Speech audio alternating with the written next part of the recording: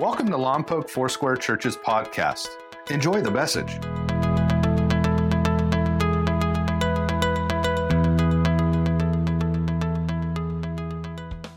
Hey, before we jump into the word, I feel like I owe some of you an apology. Apparently, I started all sorts of marital fights last week when I talked about white versus colored Christmas lights. And those of you who managed to navigate that one okay really struggled with the toilet paper over or under. Like, I preached my guts out about family last week, and when I got to the parking lot, the only conversation people wanted to have with me was whether the toilet paper went under or over. And some of you went so far as to show me the original patent. This was sent to me. Original patent from 1891. I don't know what to say about that other than fake news. So it goes under. This is why we're talking about family. So as I said last week, let me just kind of catch you up a little bit if you weren't able to be with us last week.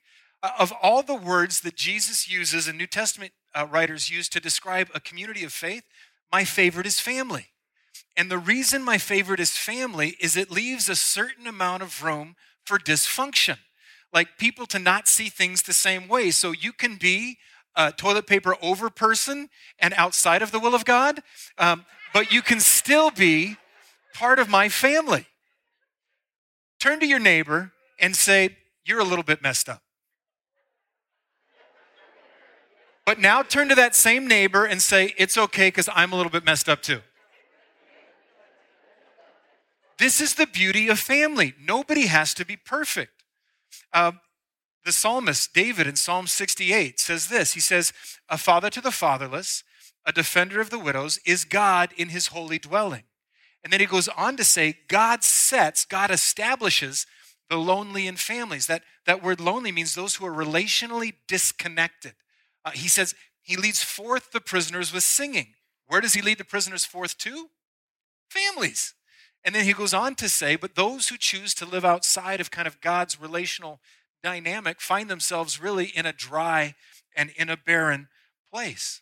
So God takes extremely different, diverse people, and he forms them into a family. And because you and I come from very different family backgrounds, we have very diverse families of origin represented here, we have to be really intentional about how we choose to relate to one another. And we talked last week about the fact that we have to be aware that we can intentionally or unintentionally build relational barriers between us and those that God has placed in this family. I called them levees. We talked about the Hurricane Katrina and how levees broke, and it was brought to my attention after the fact that not everybody knows what a levee is. And I wanted to help you. I wanted to help you understand, get a word picture. So I Googled levee image, and this is what I got. Eugene Levy, not very helpful, but because I love you deeply, I was committed to keep going down the Google track, and I found this picture. So this is a levee. It is something that is built to keep a barrier that keeps water from moving from one area to another. And in our context, we were talking about things that restrict the flow of God moving in and among people. The passage, by reminder, Ephesians 2:22 says this, in him, in God, you two are being built together to become a dwelling in which God lives by his Spirit. So what we were talking about last week was that there is a unique anointing that comes to rest upon a people when they choose to walk in fellowship and family relationship with one another. And so we want to be intentional to make sure that there aren't any artificial boundaries, borders, or barriers between us, because that will restrict the flow of what God might want to do. We said God not only inhabits a people, God inhabits both a person and a people.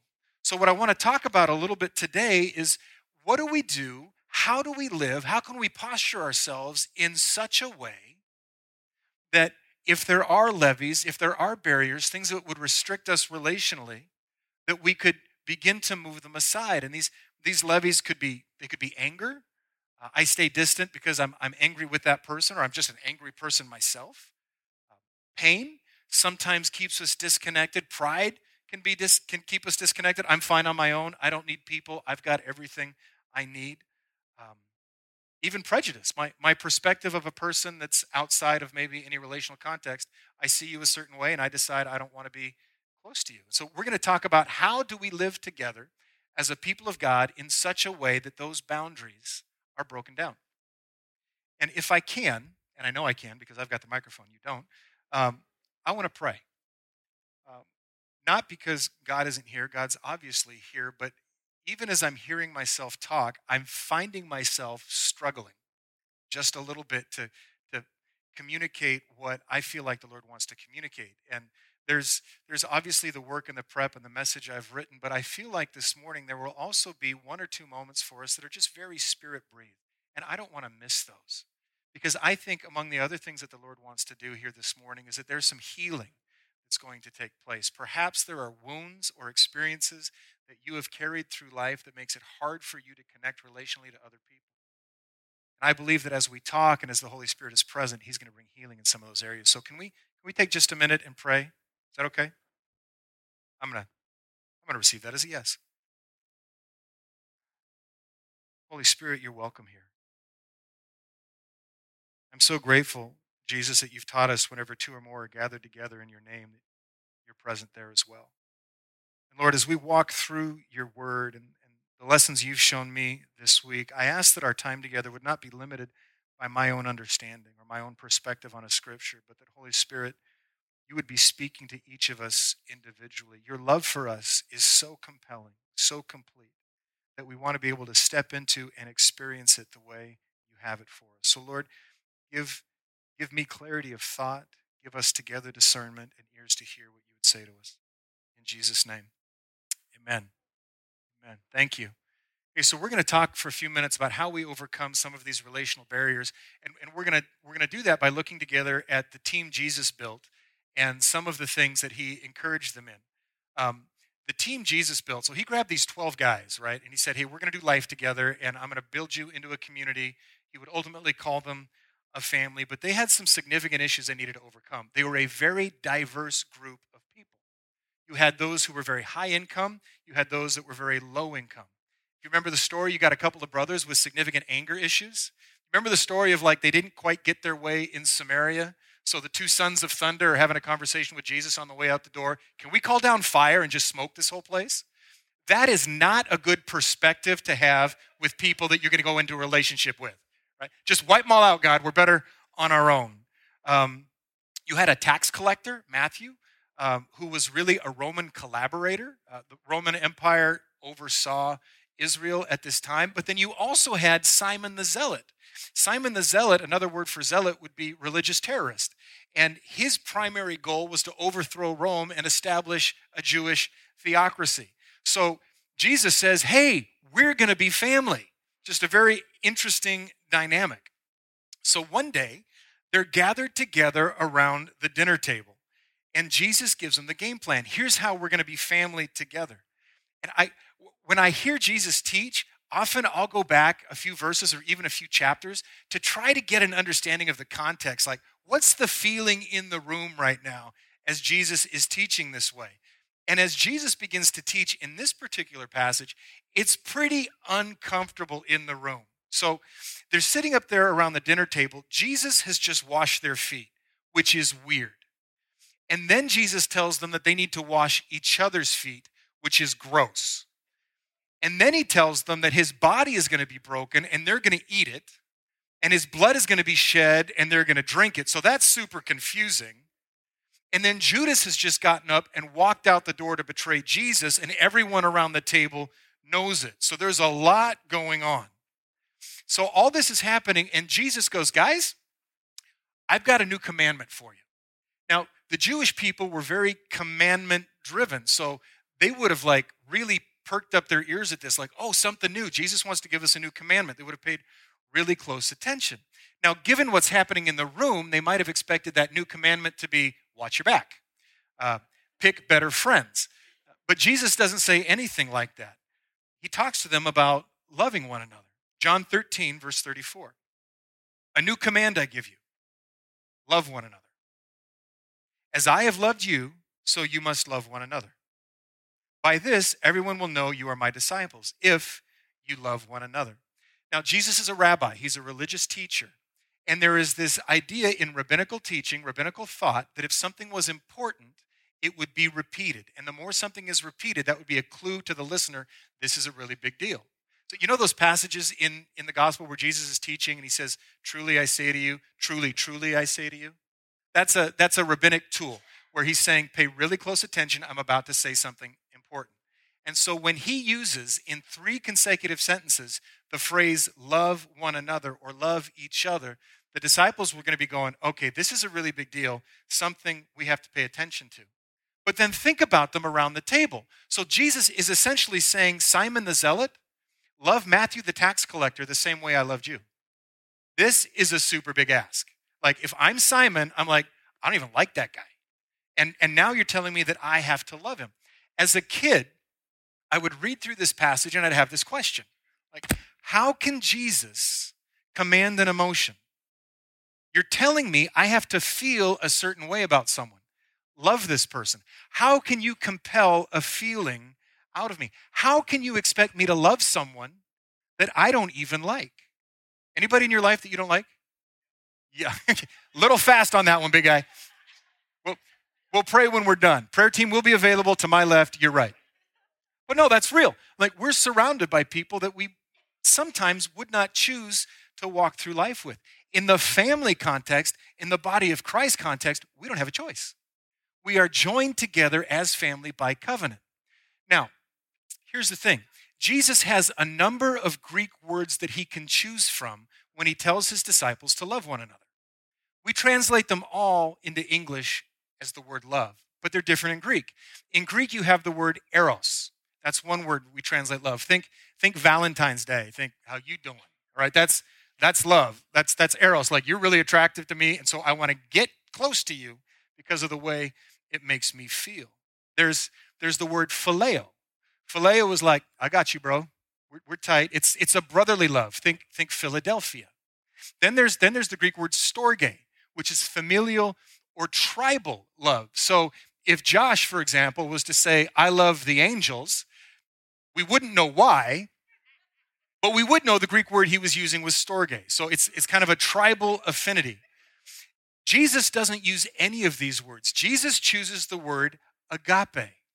Agape is love that seeks the well-being or the good of its object. When someone is exercising agape, the person who is loving is actually stepping back and taking a secondary role, and the recipient of that love is primary. So if I love you with an agape love, I am willing to be diminished that you might become whole or you might become healthy. So Jesus is saying, Matthew, Simon, I want you guys to agape one another. I want you to be irrevocably committed to the other's good. I want you to do whatever is in your power to bring them to a place of health and joy and vitality. This is what he is saying. He looks at this really diverse group of people and says, agape one another. So Jesus is not commanding that we feel a certain way. However, he is commanding, and the word command, there's not a lot of wiggle room in that. He is commanding that we behave a certain way. If the disciples are anything like me, then Simon probably had a moment when he's walking through, Judea going, hey, I'm all in for Jesus. I like him. Matthew's a jerk. I don't even know why Jesus picked him. And yet Jesus would be saying to Simon, you have to be irrevocably committed to Matthew's good to belong to my family. Why would Jesus call this a new commandment? Well, one, they weren't used to doing that. Two, remember, we're at the Last Supper. And Jesus says this is the cup of a new covenant. When Jesus was ushering in a new covenant, he was also ushering in a new way of being human. Because the Spirit of God, we talked about this in the last series, was now indwelling men and women. They were going to be empowered to live in a way that they had not been able to live in before. God gives us a new heart, a new mind, a new spirit, not only that we might know him, but that we might be like him. So God in Christ could have commanded everyone to agape each other prior to going to the cross and the coming of the Holy Spirit. I don't think they would have been able to. And the reason I come to that conclusion is if you read the Old Testament, all of the old relational commandments were about what not to do. Think the 10 Commandments. Jesus gathered his people and says, hey, listen, here's how you're going to relate to each other. Don't lie, don't kill, don't covet, don't steal. I want you to work to subdue your sinful nature. And now, with the new commandment, love one another, he is actually encouraging his family to begin to release this new spirit-breathed nature. We have a new vitality, a new ability to relate not only to God, but to one another in a way that was not possible before the coming of the Holy Spirit. And Jesus says to us that this behavior is going to be foundational to the establishment of a church family. And when we behave toward one another this way, because it is not natural, it is supernatural, it will be a sign to the world around us that we belong to Jesus. Because people will see us agapeing one another, preferring the other, putting their needs ahead of our own, and go, well, that's just weird. I'm not wired that way. I'm wired to take and not to give. But we are partakers of a new nature, and so we're empowered to behave toward one another in a way that those who are born again, are not born again, don't know how to. And this theme you're going to find throughout the New Testament. All of the New Testament writers would highlight it. Paul would say this, let love be your highest goal. That's agape. John would say, we know that we have passed from death to life because we agape our brothers. Anyone who does not agape, they remain in death, meaning the signs of new creation are not in them if they are not living this way toward those with whom they're in community. James would say, if you really keep the royal law found in Scripture, agape your neighbor as yourself, you're doing it right. What does that mean? It means if you need a measuring stick to figure out how well you're doing this walking out with Jesus thing, it's not a matter of how much you read your Bible, how much you give, or even how much you pray. Jesus says, if you want a true measuring stick of how well you're doing growing as a disciple, look for whether or not you are agapeing the people around you. Why would that be the measuring stick? Because I can pray alone, I can give alone, and I can read alone, and there is absolutely zero relational friction. But when I begin to interact with you and you with me, there is possibility time and again for pain, misunderstanding, competing allegiances, competing loyalties. And if in the context of all of that messed up stuff, we can still agape one another, well, that's the sign that God is up to something phenomenal. And Peter finally says this. He says, most important of all, continue to show deep agape for each other. Because agape, it covers a multitude of sins. This was to be the defining characteristic of God's new family. Not our, personalities, our perspectives, or our politics. You can pick any other characteristic, and if you try to make that the defining characteristic of a family of God, it leads to division because someone will always be on the other side of whatever perspective you have. But love, Scripture says, leads to unity. And the picture of love that Jesus has just provided is washing someone's feet. Now, moment of honesty. I have a love-hate relationship with the foot washing story for a number of reasons. One, I'm not a huge fan of other people's feet. I'm just not. I'm not even a fan of my own feet. Do you remember, the first time you went and saw one of the Lord of the Rings movies? I'm sitting in the theater, you meet a hobbit, they kind of pan from top to the bottom. I'm like, there's my people. I have hobbit feet. They're big, they're kind of hairy. I've got that second toe that sticks out, further than the big toe. And sometimes it looks like a family of beavers have been chewing on my toenails. They're not attractive. And so the picture of washing somebody else, I'm like, oh man, I don't even like to wash my feet. I do. Otherwise, Wendy's like, no, out of bed. There's your feet, not good. Secondly, the second thing that I get challenged by in this story is if you've got muddy feet and you track your mud into my house, my first response is not, hey, how can I help you clean it up? How can I help you clean your feet up? My first response is, go get a mop and fix this mess you made, right? I am inconvenienced by other people's mud and muck and dirt. And the picture I have in Jesus in this story, though we haven't read it, is he's more concerned with the condition of the person who has muddy feet than he is what that mud is doing in the room. In the ancient Near East of Jesus' time, people went everywhere by foot. I mean, they walked long, dry, dusty roads. And if you're walking a long, dry, dusty road and there's something in that road, there's a pretty good chance you're going to step in it. It could get really nasty and it could get really unpleasant. And so when you came to a house or you came to a tent, foot washing was a cultural norm. If it was a normal house or tent, they would provide water and you would wash your own feet. If it was a wealthy family, then they would have a slave and that slave would wash your feet. And that slave was the lowliest position of all the servants and slaves in the household. This is like the job you don't want. Because people who are walking, their feet are nasty. Now, when the disciples get to the upper room, there is not only no one there to wash their feet, but there is no water. And so all of these disciples who have just tramped from Bethany through the streets of Jerusalem into the upper room are sitting around this table with crusty, dirty, nasty feet. And Jesus doesn't rebuke them for the mud and the muck they carried in. Jesus doesn't look at them and go, hey, you need to go get some water and clean my feet and your feet. Jesus is concerned with their condition. He's about to lead them in this precious moment. And I'm reading myself into the text. Jesus could well be thinking, it's pretty unpleasant for Peter to sit at this table with dirty feet. James and John, there was a camel on the road. I can't believe those guys couldn't miss it. It's probably not nice to sit to eat with the aroma of the street coming up.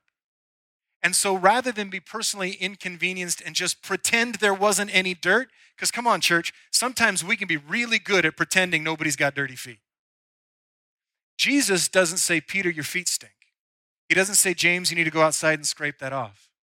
Jesus goes and gets a bowl of water, and he takes off his robes of a rabbi. So you would know Jesus was a rabbi not just because he was super smart, but because of the way he dressed. So this robe was a representation of his authority. And he lays aside the mantle of his authority.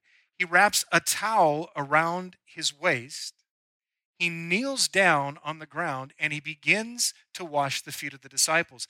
This is so outside the bounds of normal behavior that Peter gets twisted. I mean, Peter looks at Jesus and goes, you can't wash my feet. This is so out of bounds. And Jesus says, Peter, if you don't let me wash your feet, you have no part in what I'm doing. And then Peter, right, always the extremist, give me a shower, right? Dunk me. I'm good. You and I won't speak for you. I'll speak for me.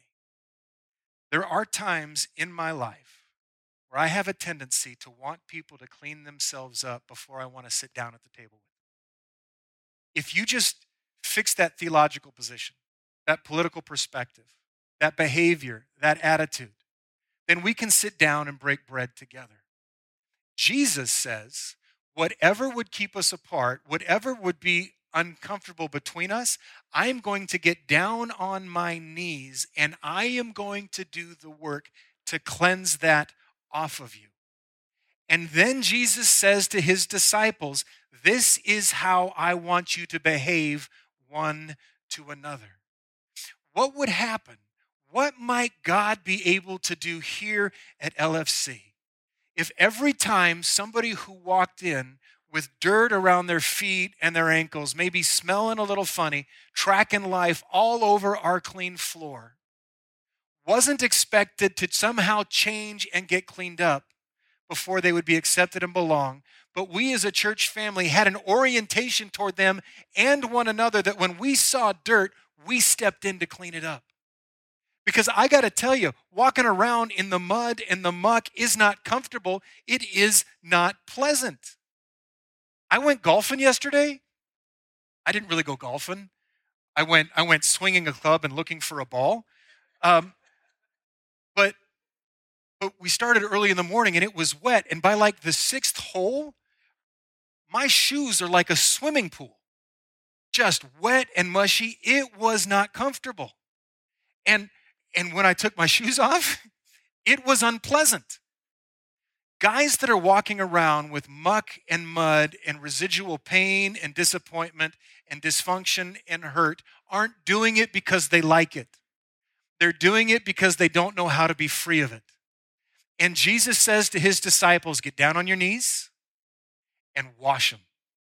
Show them how to get free of it.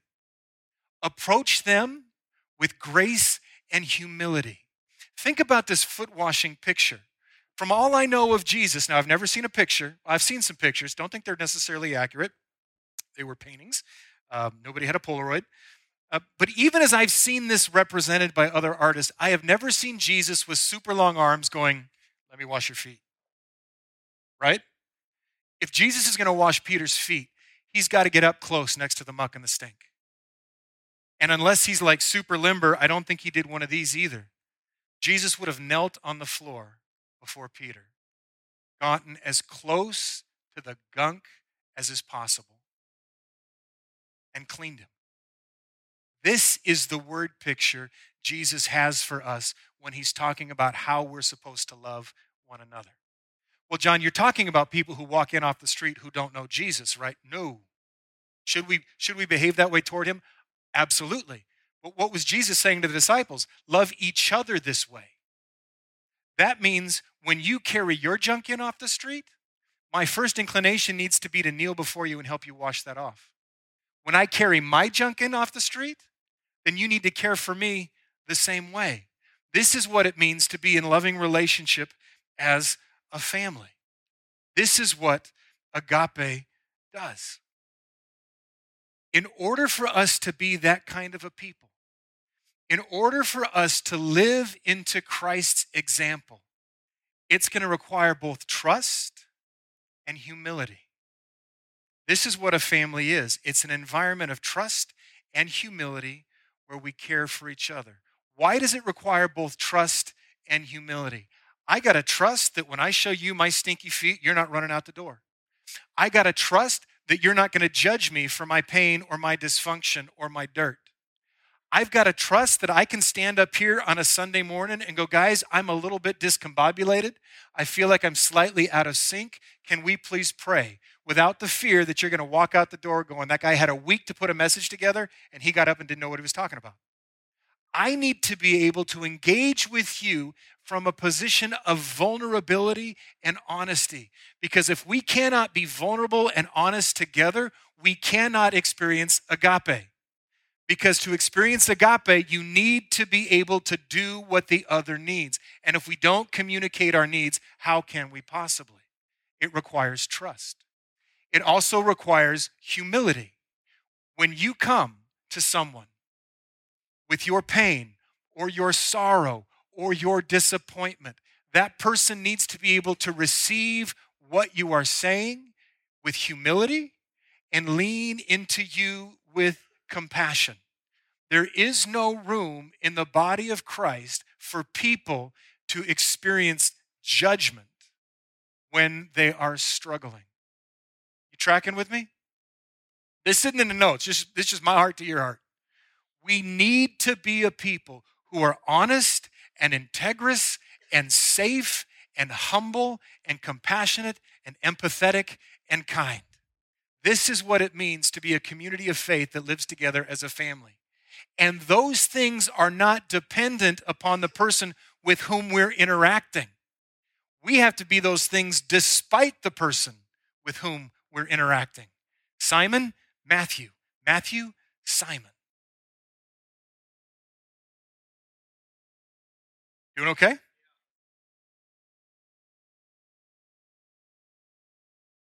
We've all got stinky feet. My feet stink. I mean, I'll tell you, I got issues and I've got issues. And I'm leaning into Jesus in my issues and in my disappointments and in my struggles, and he's meeting me there, as he is you. If your expectation of me or of Pastor Wendy is perfection, can I just tell you, you are going to be deeply and profoundly disappointed. If your hope or expectation of me is I'm going to get it right every single time, prepare to be deeply frustrated and disappointed ongoingly. If, like me, you are committed to discover the best that God has for you and learn to align your life with Him as a disciple, we can have so much stinking fun together. But there has to be room for people to be honest about their struggles, their questions, their disappointments, and even their failures. Let me tell you why. We get that we're meant to show agape to one another. The love you know is the love you show. I'll say that to you again. The love you know is the love you show. Some of you may remember the 5 love languages. They were like all the rage a few years back. And I'm not demeaning them. They're very, very helpful. But one of the things that they taught us is that people operated with 5 particular love languages. So if Wendy's love language was acts of service, but my love language was quality time, it was possible that the love I know and the love I show wouldn't look very loving to Wendy. So if I'm having a great time loving her by sitting on the couch watching a show together, and Wendy in her mind is thinking, for the love of all that's holy, would you please do some laundry? That's not very loving of me. The love you know is the love you show. The same is true of agape. If I am not experiencing it, I don't know how to give it. And this is so important that Paul made it a prayer focus. He prayed in Ephesians 3, may you have the power, the strength to understand, as all of God's people should, how wide and long, high and deep His love is. May you experience the love of Christ, though it's too great to fully understand. Then you will be made complete with all the fullness of life and power that comes from God. When will you be made complete with all the fullness of life and power that comes from God? When you experience, when you know the love of God. Sometimes we don't experience agape because we're too embarrassed or ashamed of the condition of our feet. We're worried about what people might think. So rather than be vulnerable, rather than be honest, we just keep our shoes on and we hope nobody notices. And we may even come to the place where we say, hey, I am happy to wash the feet of others, but I am not willing to let anybody wash my feet. That may sound noble and that may sound kind, but the fact of the matter is, if I am unwilling to receive this kind of love, I am going to be ill-equipped to give that kind of love. Whatever I am giving is an imperfect version. It's an imposture. It's a picture of that love because it's not coming from a place of authenticity. I am not giving what I have first received.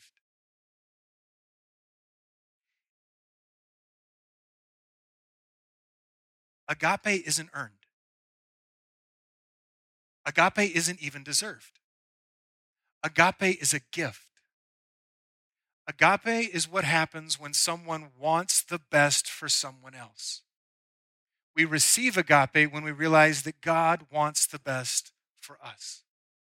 And sometimes we wrestle with whether or not we are worthy to receive love because of a multitude of reasons. Shortly after this foot washing experience, shortly after this command to love one another, to agape one another, Jesus says this in verse 13. Greater agape has no one than this. This is as good as it gets, that He laid down His life for His friends. And what happens after that? Jesus goes to the garden, then Jesus goes to the cross, and He lays down His life for you. Which means, regardless of whether or not you feel worthy or deserving, you have already experienced the most complete and radical expression of love ever known in the history of mankind. You have already received it. So what on earth would make us think now that we are somehow disqualified from receiving that love to a lesser degree? There are a number of things that just seem to flare their ugly heads. This is back to the Levy conversation. These are the things that tend to separate us from one another and from the love of God. I just started writing them at my desk today. One of the things that seems to be a barrier from time to time is pride. I can do it myself. I can do it myself. Newsflash. No, you can't. I mean, we covered that in Design for a Relationship last week. But there's hope. Because Scripture says, humble yourself beneath God's mighty hand. Beneath God's mighty hand. And He will lift you up. Sometimes shame makes us step back and build a barrier because we're embarrassed about what people will think of us if they actually really knew us. Scripture says you need to understand there's no condemnation for those who are in Christ Jesus, those who are called according to His purpose. Shame is not meant to disqualify us from the love of God. When we experience that shame, that should be an indicator that we need to press even more deeply in to His presence because it's His love that breaks the power of shame. Fear? What if it doesn't work? What if God doesn't like me? What if God doesn't love me? Scripture says God's perfect love casts out fear. The only way to counter the fear of being unloved is to press in to the presence of Jesus to experience that love. The love of God is designed as an incomplete word. It deconstructs fear. It is antithetical to fear. Past hurts. John, you don't understand what I've experienced.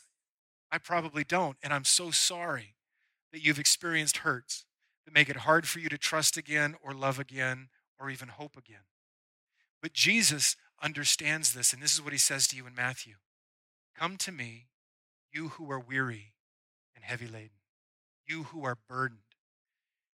You'll find rest for your souls. Maybe your current or your past failures is keeping you from pressing in again. I would say to you, Scripture says nothing, say nothing. Nothing can separate us from the love of God that is found in Christ Jesus our Lord. No thing. Past, present, future. You and I are called to be a loving community. And in order to be a loving community, we must first be a loved community. Hear me again. Say this love is unearned. It is unearned. It's undeserved. You don't have to strive for it. You don't have to work for it. But you do have to receive it. So we've talked about the postures to take of vulnerability, love, authenticity, to love one another. But I want to deal just for a moment with those places that keep us from receiving the love of God. This is what I think the Holy Spirit was leading us to a moment ago when I stopped and prayed. This is a place where I think God wants to bring liberty and hope and freedom and joy. If you feel like you are somehow disqualified or outside the scope of God's love, just a couple of comments. If I claim that God can't or won't love me, I'm calling God a liar.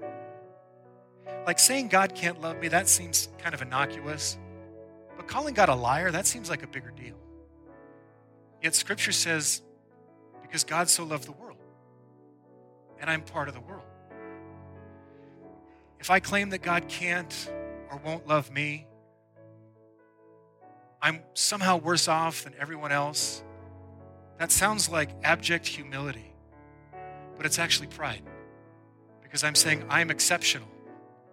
I'm outside the bounds of what's available to everyone else. And the answer to pride is to name it and simply humble ourselves. This tends to be a big one. Sometimes I have trouble accepting God's love for me because I don't like me. Sometimes we get up in the morning, we look in the mirror, we kind of point at that person and go, you suck. Like, you're just a hot mess. And we may be accurate in that perception. And yet that doesn't keep us from the love of God. That actually makes us a candidate. God said to Paul, He said, my power is made manifest in your weakness, in your suckiness. That's an area where I get to come alongside and can do something for you that you can't do for yourself.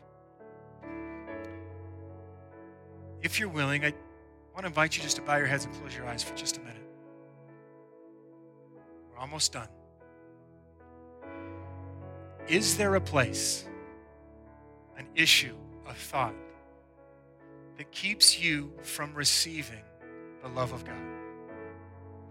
You may have followed Jesus your whole life. You may be really good at serving other people, washing their feet, but there just seems to be this disconnect when it comes to receiving God's love yourself. You may know immediately what that is. There may be nothing. You may need to ask God to show you. 10 seconds.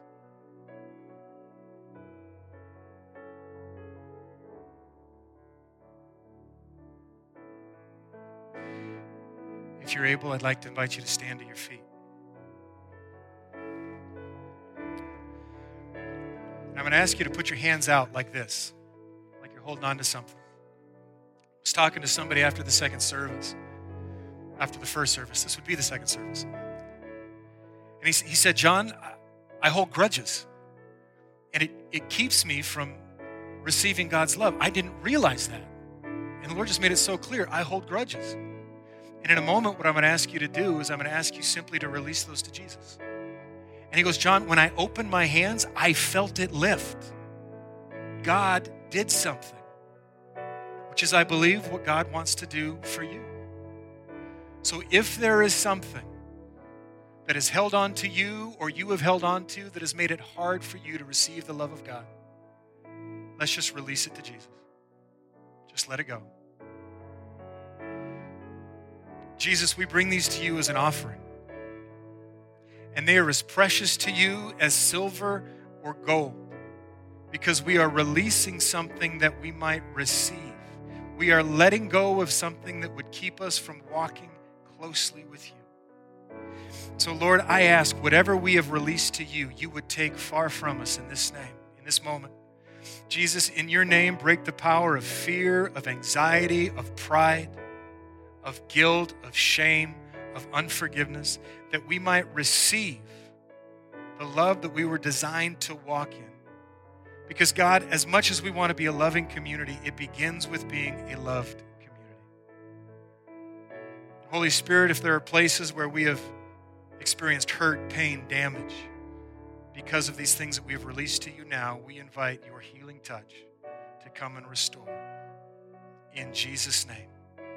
And everybody said, amen and amen.